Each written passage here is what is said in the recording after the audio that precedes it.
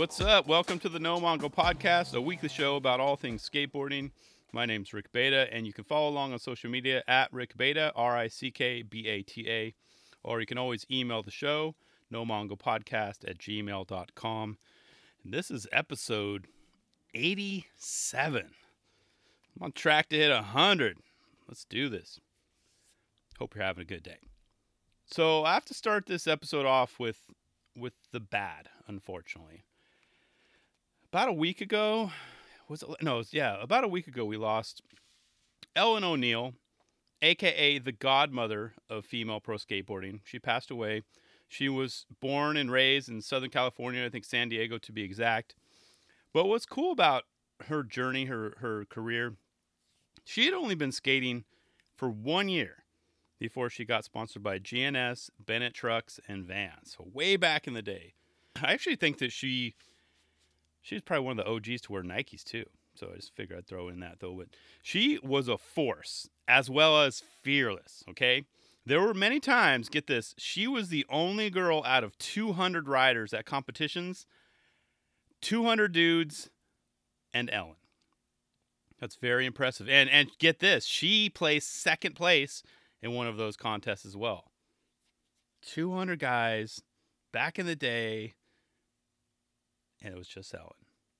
Very impressive. So with that being said, she was, considered, I said she was the godmother of skateboarding. She was considered the greatest woman freestyler of the 70s. And odds are, if you probably have seen a handful of photos over the years. I'm trying to think, especially the Hang 10 nose manual. Yes, I'll repeat. Hang 10 nose manual.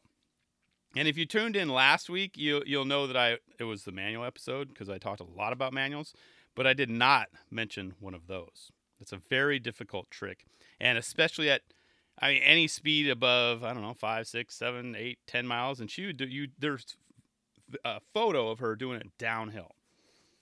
Very cool. So I dare you to try one now. I dare you.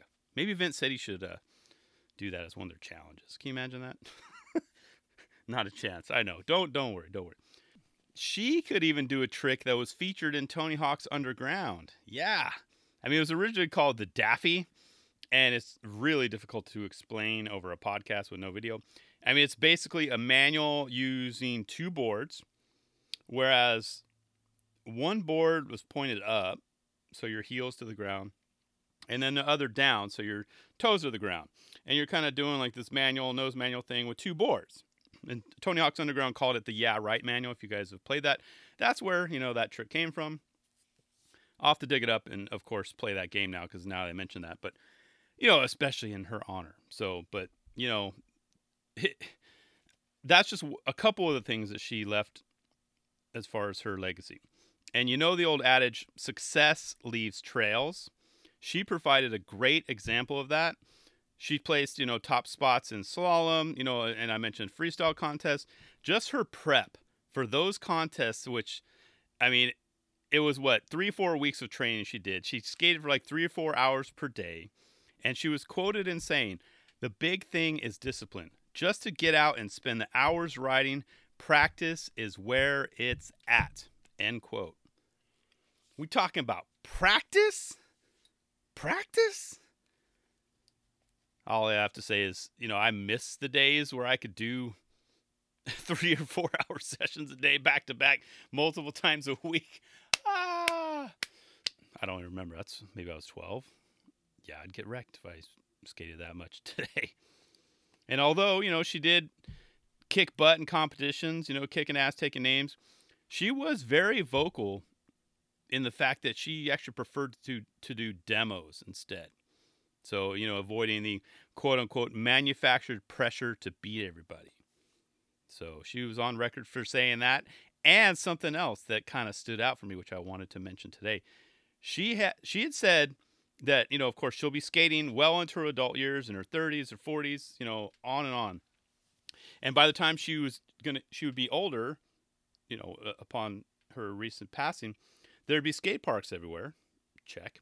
And that skateboarding would be in the Olympics. Check. So she called that way back in 1976. Crazy, huh? 40 plus odd years. But as we all know, that makes that whole statement and the postponement of the Olympics sting a little bit more. I mean, sure, Nigel, he made that short film about him having to be like another year older, bad acting and all that, but Ellen no longer gets to see it. The timing sucked as far as this year and her passing and then the COVID and all that. So, should the Olympics had gone down as scheduled, she would have seen that dream come true. So that just kind of sucks, you know. I mean, it wouldn't have been freestyle or slalom, of course, in the Olympics, but just to see, I mean, you get what I'm saying. Just for her to see, hey, skateboarding made it to the Olympics. So who knows? I mean, maybe slalom be down, you know, I mean, in the Olympics down the road. And I don't know. I mean, do people, I know it still exists, but do any of you guys slalom? Let me know how it is. Because when I was doing just some research for this episode, that's crazy. Going that fast and going in and out of those cones. I know it's very underappreciated, but let me know if any of you guys actually do that or have done that, and what was your success on it.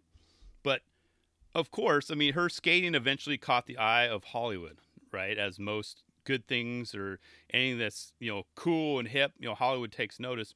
She was cast in a small part in Skateboard, the movie that was around 1978, and in an episode of Wonder Woman. And I do gotta mention, I hate to break it to you, especially you Wonder Woman fans.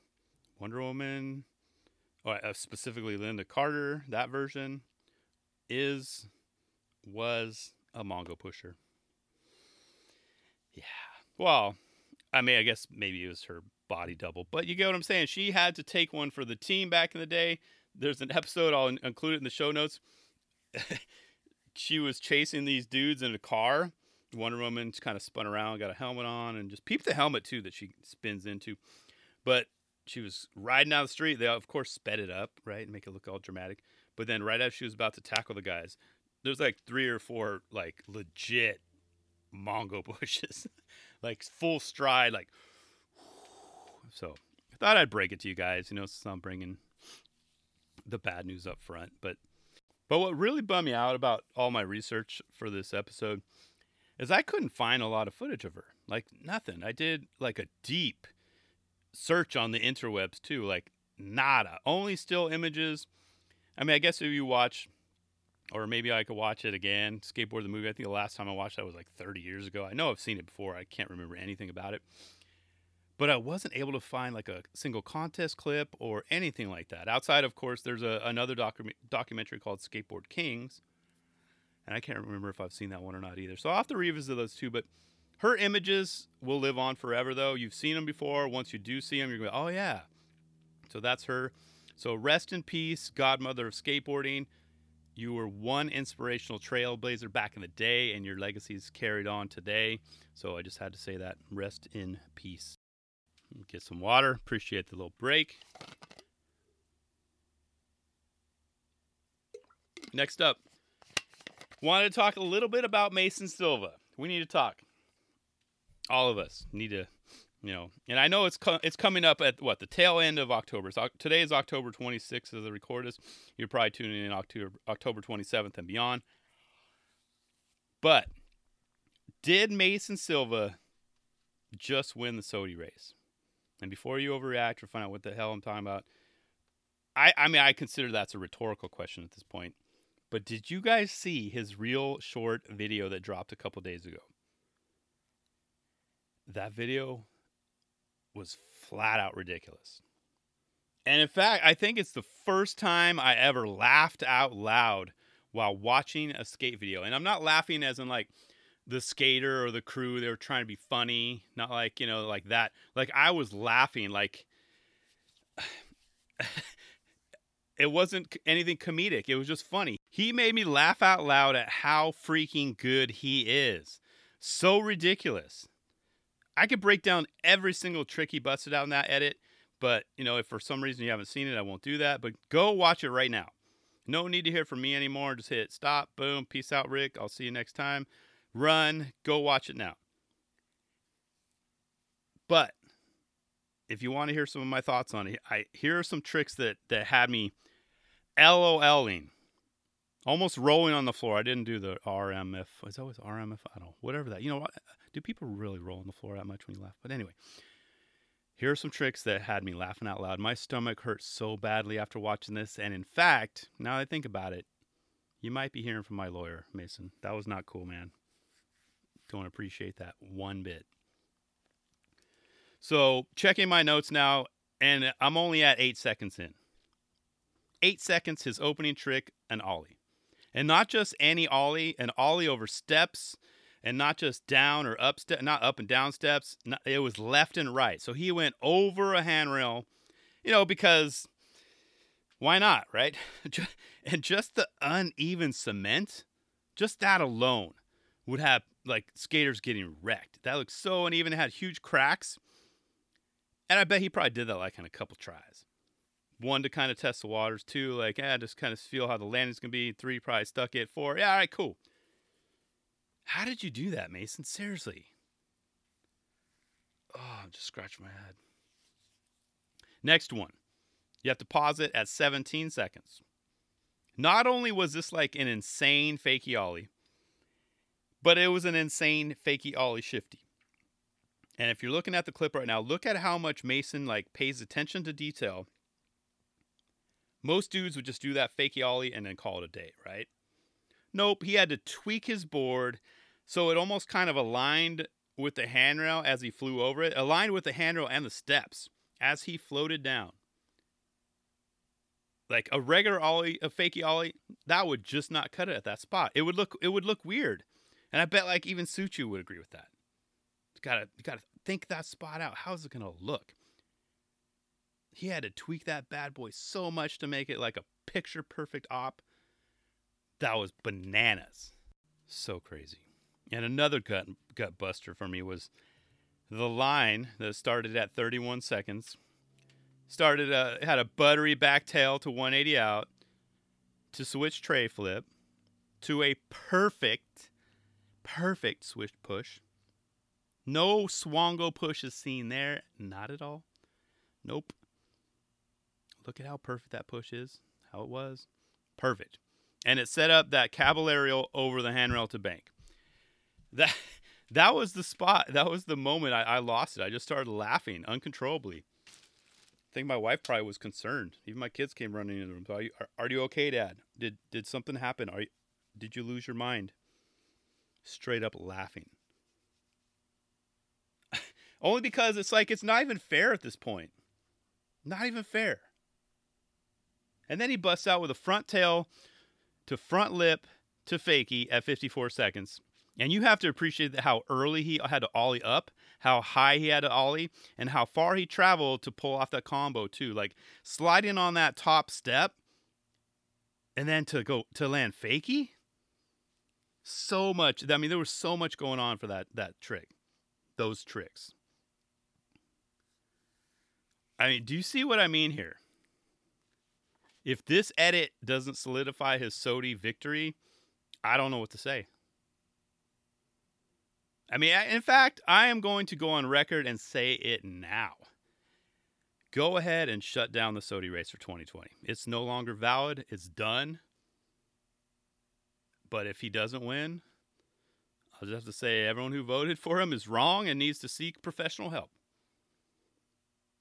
Or at least we need to talk.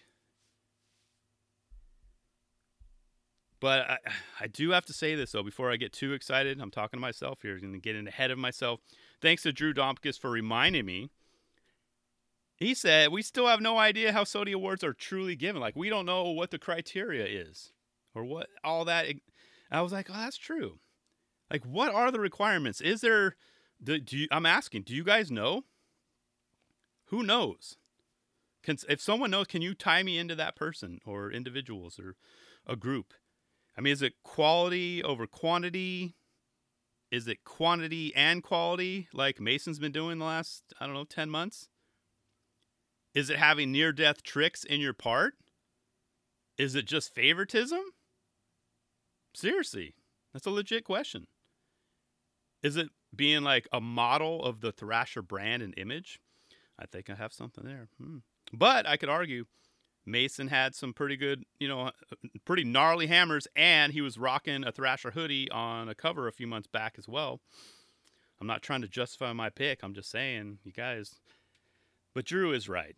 I mean, there is no definition of the requirements of SOTY, at least for as I know. Like, we've all just kind of dealt with it. Yes, Tiago should have one. Shad should have, 20. But that just, we got to find out. I would love to find out if there's more details on this. So unless I missed a memo somewhere, someone please enlighten me, email me, hit me up on social. So I guess in order for me to attempt to not look like a fool, I guess I'll retract my previous statement, and we'll see what the next few months look like. We have, 2 more months? And then I'll make my pick. Not! Like my little Borat there. No, I'm sticking with it. No way. Can't do it. Once again, congrats to Mason Silva on winning SOTY. I mean, no disrespect to any riders out there. Guys, if you're sitting on footage, waiting for your moment to drop it, I say just save it. You missed the boat. Just wait until next year. Just stack those clips. This one is in the can. Game over. We can all go home now. Be sure to tip your waitresses. Yeah. I mean, if you think about it, though, the folks over at Thrasher should be thanking him right now. They should be on the phone like, dude, for one, man, it's awesome that you're on Real. You've only been on a few months and you're just kicking butt. Thebo's happy. Everyone's cool. It's good. Yeah. And now they have one less thing to worry about for the next 2 months. Check. Just sit back and enjoy the rest of your 2020. So congrats to Mason. Congrats to Real Skateboards. And Mason looks so good on a real board. I go back and forth. Maybe I need to get a real deck next. I've had my eye on Welcome for the longest time. I want to support the Blacklist. I got so many decks on there, but I think it's time. I think it worked. This real short edit may have convinced me. I think I need a Mason board. Yeah. Sorry, I'm just vocalizing what I've been thinking, so that's part of what I do, right? It's a podcast. But it was what a great SOTY run this year. Great SOTY season. It was very short, thanks to Mason, but that was awesome. And it came at a perfect time because honestly, up until this video, I could care less who won SOTY this year, who's going to win SOTY. But until Mason, he inspired me to and reignited that flame because I just wasn't feeling 2020. I kept thinking do we even have a SOTY this year? Do we even need it? Why? Or is there a group of skaters that gets it? Or is there one particular? And then I'm like, nope. It's got to be Mason, man. Wow. Very cool. Once again, man. That was great. So if you guys have not seen it, I'll include the link in the show notes. Check it out. Let me know your thoughts. You're probably going to be like, dude, Rick, you're wrong, man. Insert some skater here. We're waiting on this person. I'll be like, that's great. I'm glad you feel that way, but it's Mason. Sorry. I'm shrugging right now. I don't make the rules. That's all I got for this week. Unless you guys want to talk a little bit more about Mason. I could go on and on and on. But I won't. So be sure to tune in next week. Tuesday is the day. I will see you then. Later.